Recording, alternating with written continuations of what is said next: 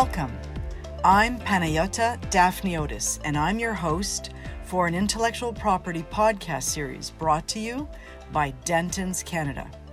This podcast series covers a broad range of intellectual property topics on patents, trademarks, copyrights, trade secrets, and related IP disputes, with an emphasis on the practical, giving companies of all sizes and industries the IP intel they should be thinking about. You can find our episodes at www.dentons.com on our podcast page. There, you can access all of our intellectual property podcasts, as well as an episode description for each topic and information about our speakers. We are currently living in unprecedented times, and we hope all of our listeners are in good health and staying positive. It is worth mentioning that we, like many of you, are working remotely, and so we are recording these podcasts from our respective new home offices. And we are excited to be able to do so and bring this content to our listeners. And now, over to our podcast topic and speakers. While patents and trademarks often receive the lion's share of an organization's intellectual property focus, copyrights comprise a critical third prong to a healthy IP strategy, even for companies whose products and services involve little or no content creation. Copyright has become a mainstream issue for some, and understanding how it works is an increasingly necessary skill. In the online world, consumers come face to face with copyright law, but sometimes remain confused or unsure about what they may or may not legally do. Today's episode is intended to offer practical guidance and answers to common questions regarding copyright law in Canada. And we are in good hands today to cover this topic with two leaders in this field. With me today, I have Bob Tarantino, who is counsel in our Toronto office and is a member of Dentons Intellectual Property and Media, Entertainment, and Sports Practice Groups. Bob holds graduate degrees in law from Osgoode Hall and the University of Oxford, including a PhD from Osgoode Hall Law School. Bob focuses his practice on the interface between the entertainment industries and intellectual property law, with an emphasis on film and television production, financing, licensing, distribution, and IP acquisition and protection. Also with us today is Margot Patterson, who is counsel in our Dentons office in Ottawa. Margot is a member of Dentons Intellectual Property, Communications Law, Competition Law, and Media, Entertainment, and Sports Practice Groups. Margot advises leading businesses in entertainment, e-commerce, and technology on exploiting, growing, and protecting their commercial assets.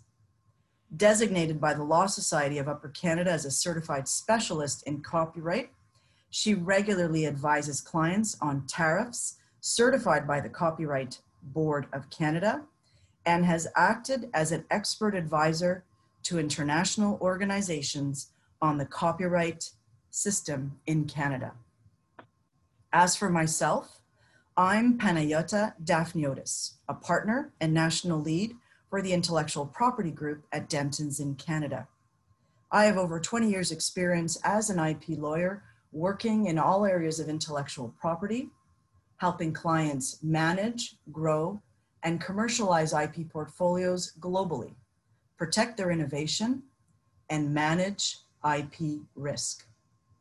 So let's dive in. Margot, Bob, I'm really glad to have you here today for us to address this topic. Now, I think copyright is a topic with maybe a lot of misconceptions, and I would almost say, urban legends surrounding it. I think, it makes it both simple and complicated to understand at the same time. And I think it's simple because many of the concepts are quite straightforward. There are a straightforward set of principles to be applied and that govern how it works. But it's complicated because there are a number of contradictory, almost conflicting concepts to understand and deal with. And so I think the two of you will really help us sort of unpack this here today. And I thought a good way to begin is to begin with really the common questions I think all of us have encountered and recur in our practice,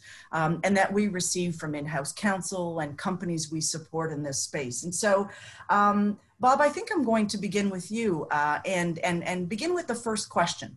And the first question is one that we hear, very, very often, and it is, we found this article or this particular content. Let's just say it's an article on the internet. Can we use it in our internal letter or our internal library?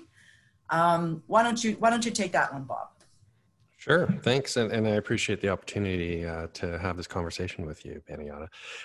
So look, as you said, one of the tricky things about copyright is that it's complicated while seemingly simple. And one of the things which makes it complicated is that copyright rights are really easy to acquire, in the sense that there's a lot of stuff which is protected by copyright. And copyright's quite easy to infringe, in the sense that a lot of different things can constitute an act of infringement. And so to the question that you pose, I found some content on the internet, I'd like to use it, can I do so? You have to contend with the notion that there's a very significant difference between something being publicly available and something being in the public domain, in the sense that something in the public domain is free to use and you don't need anybody's permission to use it. So to be very, very clear, just because something is on the internet does not mean it's in the public domain and that it can be used without permission. As I mentioned, almost a lot of stuff is protected by copyright. And so you almost always have to contend with somebody's rights, and you almost always have to contend with obtaining somebody's permission in order to avoid a potential infringement claim. One thing I wanted to focus on in the question is, you mentioned we'd like to use it in our internal newsletter, right? So there's implicit in that is this sort of notion that, well, we're just, it's just going to be in the office. The only people who are ever going to see this are, the folks kind of on this floor or within this particular, group of employees or within this particular company. And again, not a solution, right? Just because something will only be seen by a limited set of eyes, or will only be kind of made available within a walled garden or in a constrained context, that's not a defense to a claim of copyright infringement. So when you encounter content on the internet, I think you have to be sensitive to the fact that it's likely protected by copyright, and you will almost certainly need to turn your mind to whether you need to get permission to use it. And you also at the same time have to contend with the fact that just because you want to make a very limited use of it, or something which seems private, or something which seems like it couldn't constitute infringement because it's an inward facing or an internal use, that's not a solution to the question of, do we need permission for this use? And I think emphasizing the internal part of that as being sort of, don't take comfort in the fact that it's just internal, because it can still be infringement is really important. We hear that so often. And so that's a great point to emphasize, Bob. And so, another question, again, incredibly relevant with the use of social media within companies in terms of their social media marketing strategies. There is a question we get over and over again about sharing a photo on Instagram. So someone has shared a photo on Instagram. Can we use it? Margot, do you want to take that one? Happy to, Panayotta. Thanks very much for having this conversation. It's going to be a lot of fun going through some of these issues that we hear from clients a lot.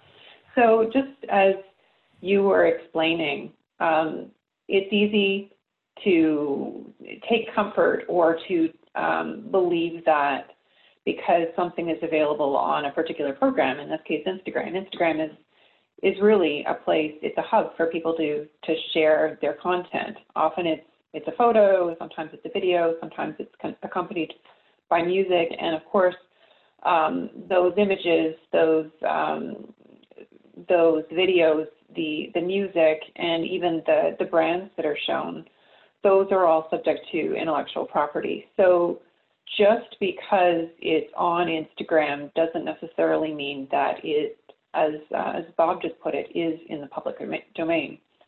So even Instagram needs to be careful in its own terms of service to describe how it works as a platform.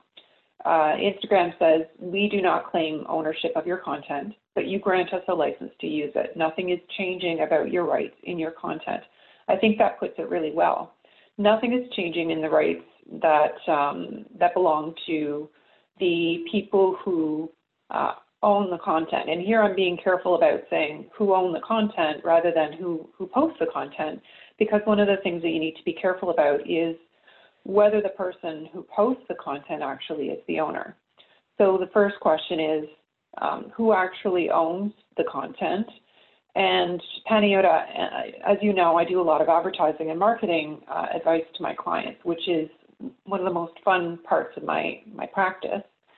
And that's an area that's very dynamic. It's fast moving. People want to obviously push the envelope a little bit, stay ahead of their competitors, show their audience something new all the time. And Instagram offers a flood of really fascinating dynamic content. So the first thing is to understand who actually owns it, so that you can get the permission if you really want to use it. Another question is, are there images in the photo? Are there things that are caught in the photo that belong to even somebody else? That could be a logo, it could be a piece of art, it could be a piece of architecture. So we at Dentons are the ones who are always looking out for these details on behalf of our clients, because when you're in a marketing department, your main focus is on creativity and on creating something new. And we know that it is not easy to keep track of all the details of rights clearance. And so we operate as a separate set of eyes to help figure out whether there are, as we sometimes put it to our clients, any yellow flags, any red flags in terms of using content that they have found or that their agency has found for them. That's great. And I think, when you mention rights clearance, I certainly recall working on a matter with the client where, in fact, we were conducting some rights clearance, and there was a photograph used in their advertising campaign where someone was sitting in front of some art.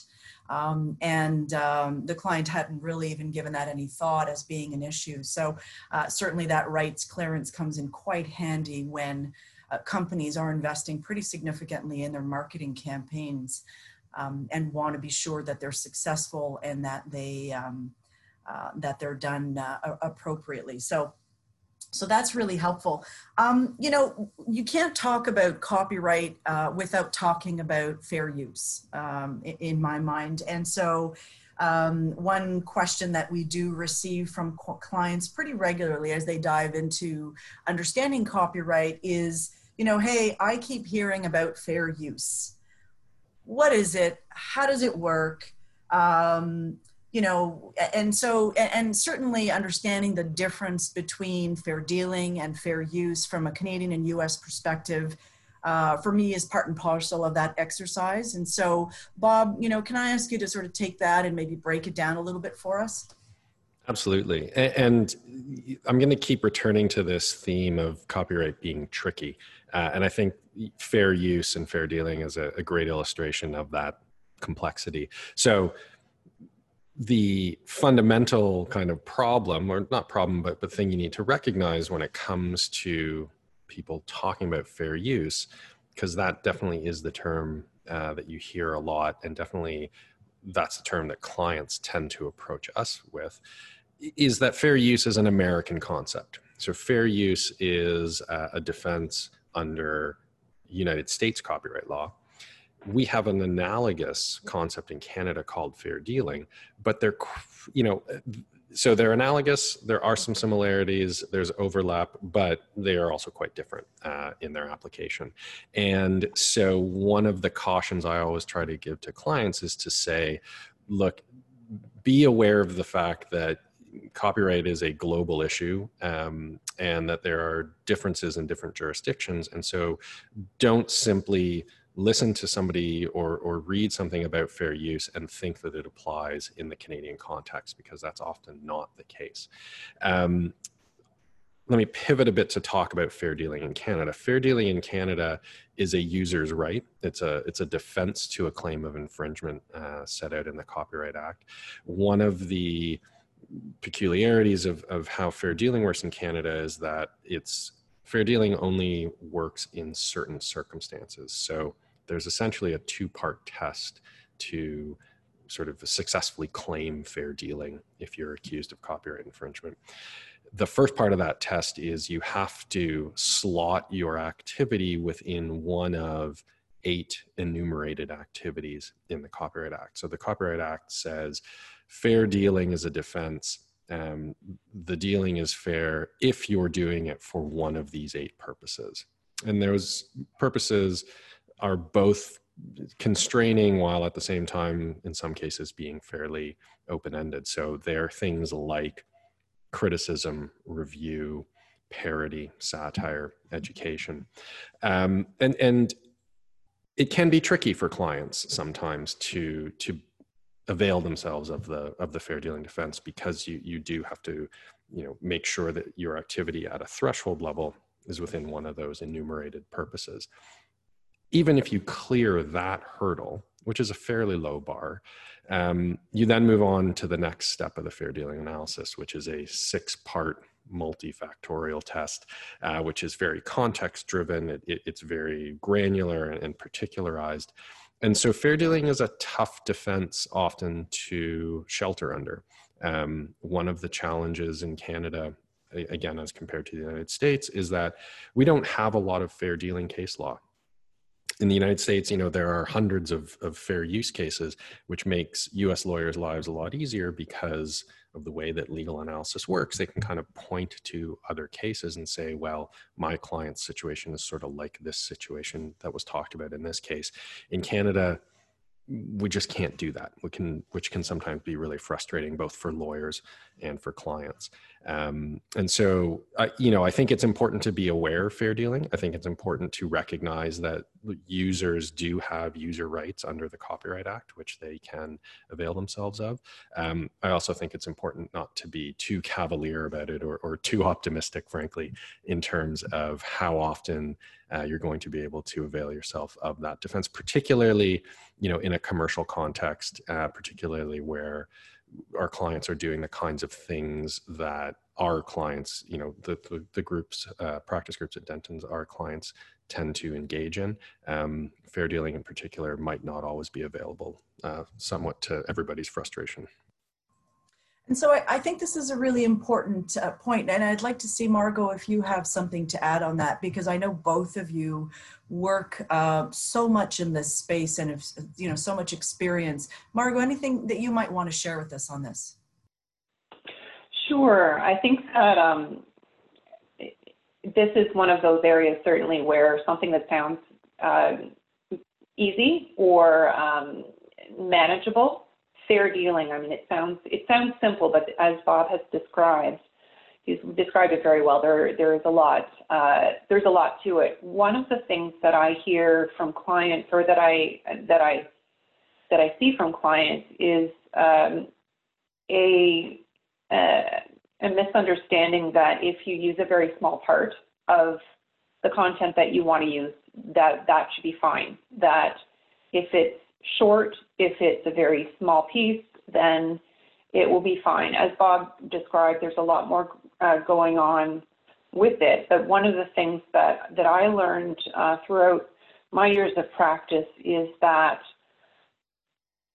practically speaking, when a business wants to use a small part of something, whether it's part of a song or a flash of an image, they really want to capture the essence of it.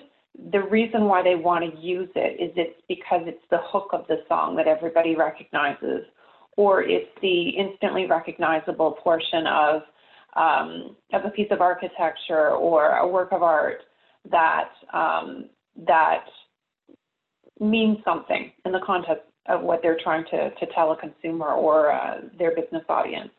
So it's something that I'm often advising my clients on. Look, I know that you want to use a really short clip of a popular piece of music in your ad, or I know that you want to show a flash of a known piece of architecture to situate your spot in a particular cityscape or city setting, but it's that recognizability or that sort of meaning that attaches to the copyright protected work that is in fact the most valuable, and means that you may have a challenge with fair dealing. It may not be impossible, but it can be tricky, and that's where we have some really interesting discussions with clients. I think you hit the nail on the head, Margot, in terms of flagging one of the elements under the fair dealing defense that comes up in a lot of conversations with clients. And I don't know, how many times that the focus of the conversation has been on that, and understanding that it truly is it's not a quantitative analysis, it's a qualitative analysis that you have to apply. Of course, it always depends on the facts, but you've given some great examples of where that it might be a small quantity, but it's a significant component of the work. So, we've shared some information on ownership and permission and rights. Let's talk about what happens when someone doesn't get it right. Right? And so let's talk about what the potential consequences are for infringement, because I think that's a key part of understanding the IP risk, the copyright risk in this space. So maybe with that, Margot, maybe you want to take that one. Sure, thanks, Panayoota. I can deal with this in two parts, hopefully fairly quickly. First part is just to talk about what the Copyright Act says, because copyright is statutory law. So you really need, in order to understand what the law is, your first stop is just to take a look at the Copyright Act provisions and see how they're framed. And then secondly, to talk about how that plays out in practice in terms of a copyright owner deciding to take some action, what that commonly looks like. So under the Copyright Act, there is a broad range of remedies available to the copyright owner, and those include injunction, which means an order stopping somebody from engaging in an activity. So basically stopping displaying, stopping an ad run, taking down some images on a website, that kind of thing. It can include damages, and those can be both either statutory damages, which are sort of set amounts under the Copyright Act, and those can add up fairly quickly, or there is the option for the owner of copyright to claim damages in a particular amount that they believe reflects the right penalty, if you will, for infringement. There can be an accounting of profits, meaning that if there has been profit made from using the infringed work, that there can be an accounting of what the profits were to, again, determine what amount of money should be paid to the owner for infringement. And there can be costs in actions that are brought before courts. And so those are some of the remedies that are formally available. in practice, and here's the second part, owners can take action in a number of different ways. We have been, in our practices, involved in receiving and sending, on behalf of our clients, cease and desist letters saying, look, we note we are the owners of this copyright. We have noted that you've been using it in the following ways, and we expect you to respond within a set period of time to tell us that you've stopped all activities and that you've taken down, you've destroyed, you've ceased all activities with respect to the song that belongs to us, the piece of art that belongs to us. And if not, we retain the right to seek the following things. And that, again, can include injunction damages, accounting of profits, etc. So a lot of claims may start out by means of a letter. Sometimes it's a little bit more friendly if a business believes that you've inadvertently used some of their materials, and they may reach out on a more informal basis. But quite often, if the copyright protected work is important and valuable enough, then lawyers may well get involved and may start reaching out to the other side with a letter or in some other fashion, partly because the owner believes that something needs to be done with respect to this activity that's been done with their music, their piece of art, and partly because there are a lot of copyright owners of well-known pieces of music, film, works of art that feel they need to be consistent in stamping out infringement of the works that they own wherever they see something significant going on. And even though they may not feel that your infringement is necessarily a huge impact for their business, they may simply systematically send a letter and follow up with you and seek damages because they make a practice to protect their copyright wherever they see it misused. So I'll stop there. There are definitely certain other activities and up to and including taking things to court. But those are some of the ways that we see in our practice copyright being protected. And I like that you've highlighted that point in terms of that assertion or that enforcement.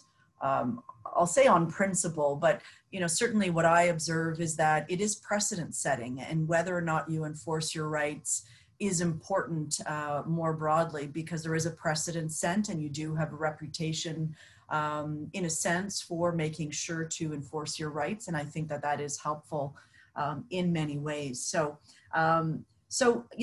let's get into permissions, because we've talked to our listeners about making sure you understand who owns the content and seeking permission. And permission is in the form of a license. Let's just sort of refer to it maybe that way. So how do you get the license? That's often a question that we receive from our clients. I know I need a license. How in the world do I go about getting it? So Bob? So it's complicated, as with everything that has to do with copyright.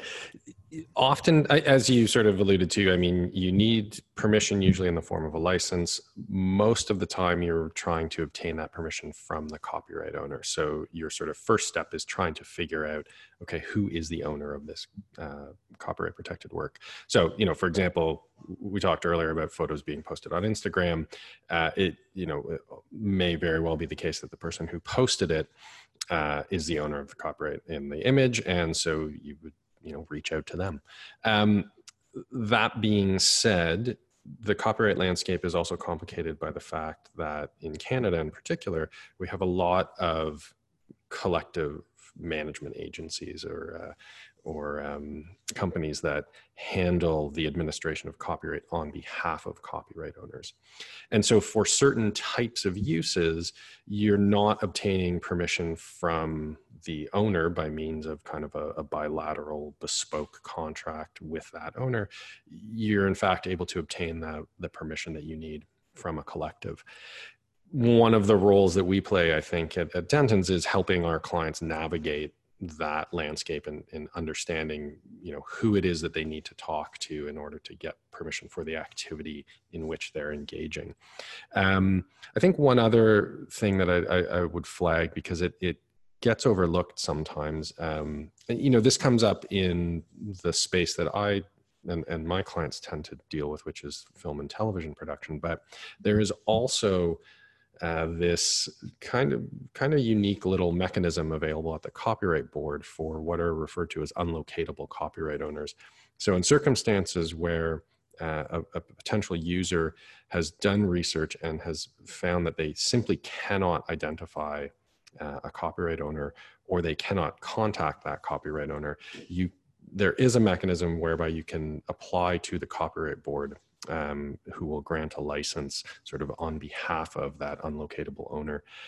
There are some limitations to that license. It's only sort of applicable in Canada, so that it may not be appropriate for all circumstances, but that is another potential avenue in order to get the permission that you're looking for. But generally, you're looking to get that permission either directly from the owner by means of a collective who administers the rights on behalf of the owner, or some other agency or entity that administers rights on behalf of the owner, or in certain circumstances, you might be able to avail yourself of the unlocatable copyright owner mechanism at the Copyright Board. Okay. And one of the last questions here that we have on our sort of most common questions received list is about stock images. And so, we find stock images, and I think they're so commonly used, but stock images on a website, or there's music, etc. And the question typically goes along the lines of, as long as I agree to their license, am I good to go? Can I use it? And I think what I would add to that is, often the license may talk about commercial use or not. I know we haven't really addressed that, but we have been talking about companies making use of content. So Margot, can you take that question for us? Sure, happy to. I've certainly advised clients on this question a number of times in my practice. So the first question, I guess, is whether the website is a reputable one, and whether it is, and sometimes you need to do a little bit of digging or asking around to determine whether the website that you're looking at actually is in the business of acquiring rights or ensuring that it has, that everything that it offers is in the public domain, so either properly licensed or public domain. So the first question is, does the website actually have the rights themselves to grant a license? And then the next question is, what are the permitted uses and restrictions? So we're in Canada, and I know that some listeners may be in Canada, they may be in other countries. You need to determine whether the rights apply to your country. And sometimes you can see that in the terms and restrictions. You can see that there may be some geographical restriction, such that rights may be usable in the States, but not in Canada, for example.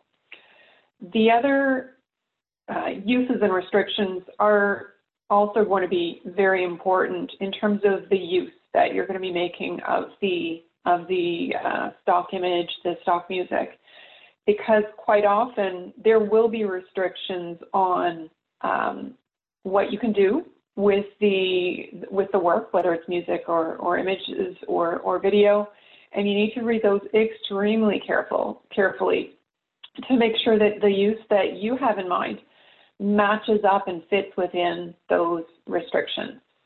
And finally, you'll often see within the restrictions a caveat or a disclaimer that the website or whoever's running the website doesn't necessarily have all rights and clearances to the work.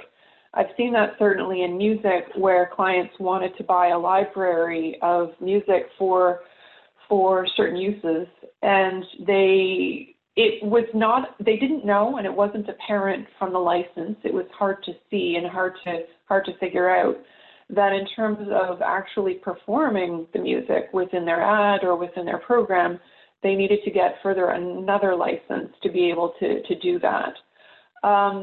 So those two things up front, and then once you've decided the license is going to work for you, that it covers what you need to, as a practical measure, just make sure that you're in a position to keep tabs on the license and the usage. So if the license only runs for a year, is somebody internally keeping tabs on when it needs to come down? That could be sometime in the future, and you need to make sure that you have a reminder system to make sure that you're only using it for as long as you're permitted to, and within the specific uses that are covered by the license, so that somebody in your marketing team, for example, doesn't go off and start using it for a number of other purposes that are beyond the scope of the license. So it's a little bit of ongoing homework to make sure that it all works for you well. Okay. So that's a good short list of things to think about in terms of how to use those images or that content. I think this is a good point in time to close off our discussion. We certainly covered a lot. I think, again, reinforcing the fact that copyright is simple and complicated at the same time. I would like to ask each of you, maybe just based on what we've talked about here today, if you wanted to distill this a little bit with one or two best practices for our listeners. Maybe Bob, I can start with you. Sure. I think just to pull on the thread that we've kind of been returning to over and over in this discussion about the complexity of copyright, I think the piece of advice I usually give to clients is just ignore urban legends about copyright. Ignore, for the most part, stuff that you hear from a friend or that you read on the internet about things like bright line rules, so as Margot alluded to, if I use less than 5 seconds of a song, that's totally cool, right? Or if I only use 1/3 of the picture, that's totally fine. There are essentially no bright line rules when it comes to copyright.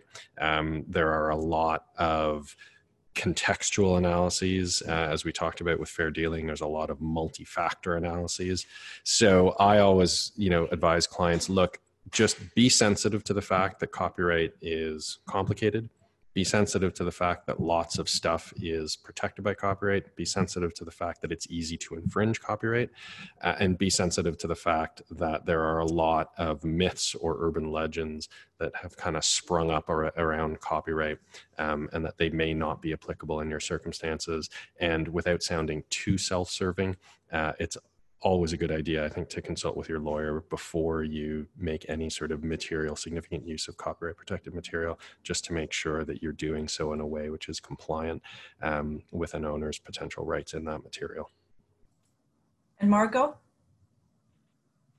Thanks, Bob. I think that was really, really well put. I would only tack on, again, because we're talking about situations in which you are pulling together something creative of your own.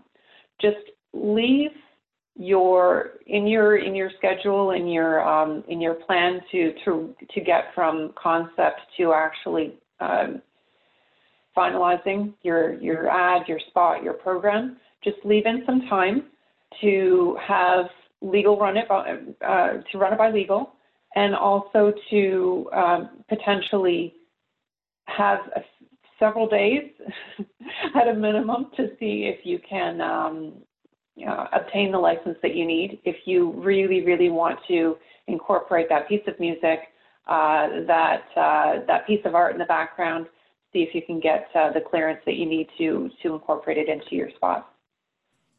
That's right. Building in some lead time for rights clearance, I think, is a good discipline to have.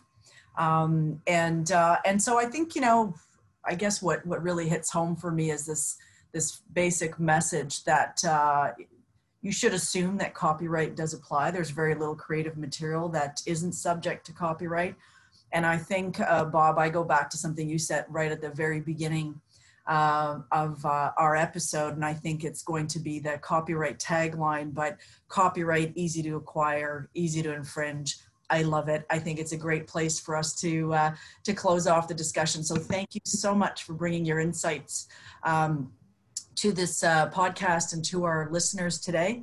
And I appreciate your time. Great. Thank you both. That was great. Thank you. This was fun. Information provided during this episode should not be taken as legal advice.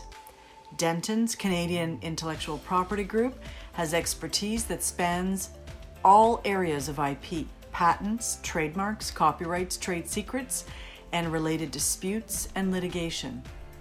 Our speakers from this podcast episode or any other professional in our group would be pleased to speak with you about today's topic or any other IP topic of interest.